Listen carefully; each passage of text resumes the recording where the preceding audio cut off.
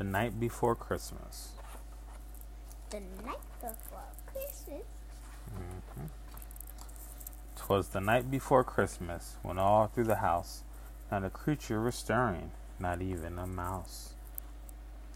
The stockings were hung by the chimney with care, in hopes that St. Nicholas soon would be there.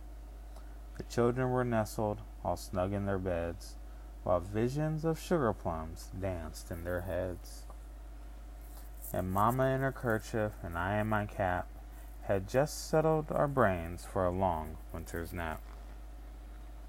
When out on the lawn there arose such a clatter, I sprang from the bed to see what was the matter.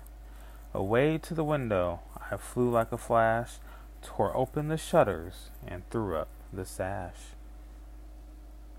The moon on the breast of the new fallen snow gave the luster of midday to objects below, when what to my wondering eyes should appear but a miniature sleigh and 8 tiny reindeer.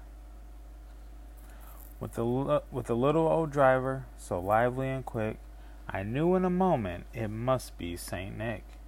More rapid than eagles, his coursers they came, and he whistled and shouted and called them by name.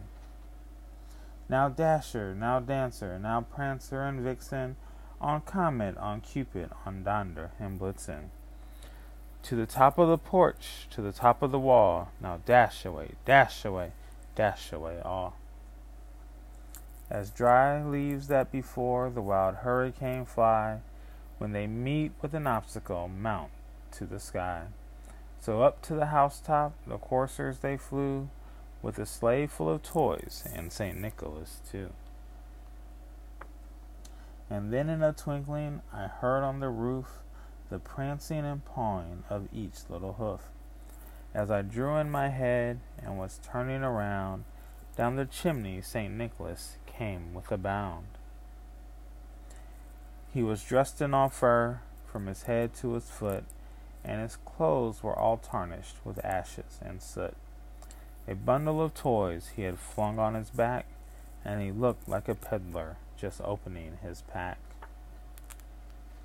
His eyes how they twinkled, his dimples how merry, his cheeks were like roses, his nose like a cherry.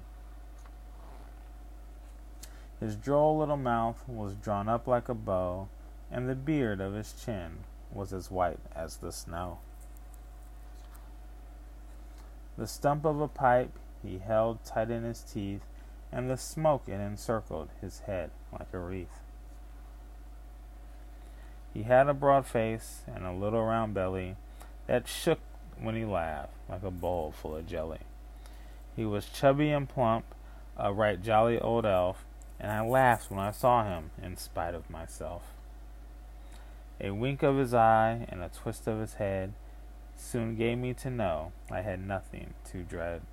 He spoke not a word, but went straight to his work, and filled all the stockings, then turned with a jerk.